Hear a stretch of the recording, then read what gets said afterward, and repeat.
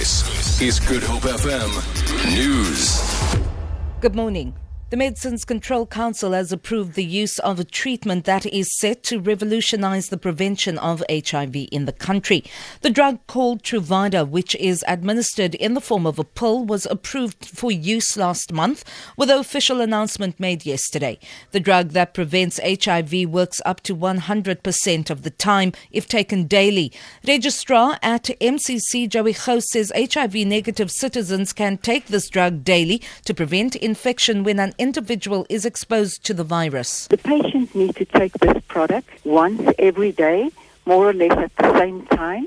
So as long as they are in a situation where they need to have safe sex and where they need to be protected, they then need to take this tablet. So the product is definitely effective according to the data that has been submitted.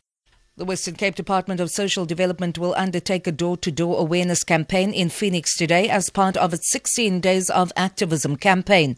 Provincial Minister Albert Fritz says they've been compelled to beef up information sharing initiatives in the area. This is the area that we reported quite a high incidence of domestic violence in the Milnerton area. We will do door-to-door information sharing pamphlets at those in that area, and then we will return to the Milnerton police station, where we will officially hand over one of our directories and leave a number of copies of our directories for women who need assistance. Family members of a murdered 8-year-old girl have unveiled a bench in her honour at Plettenberg Bay in the Southern Cape. Sesona Bayabile was lured from her home in Bossiesgif a year ago and murdered. The 19-year-old Lulama Kandani is serving 21 years in prison for her killing. Sesona's mother, Tandeka Bayabile, says her memory will live on. That was the place she and my mother was like to come to fishing, and when they come here, the first thing she go into the water. And my mother asked her, says, "When you come out to the water, you must go in home. The shark going to eat you." And she says, "No, Makulu, no. The shark never going to eat me and see me in the water."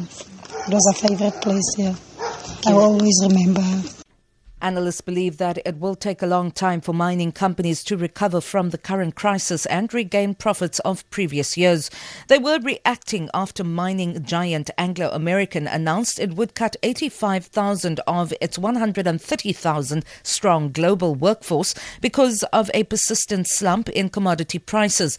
Makwe Masisela is a market analyst. We've seen with the likes of Glencore before, they're the ones who first announced that they'll be cutting dividends so that they can settle debt. Yes, Anglo-American as well stating the same thing, that will be suspending dividends. Yes, the likes of Anglo-Platinum, they should still be okay. Their debt is not that bad. So at least they're generating a bit of cash. But we know they've sold some of their mines to the likes of Sibanya.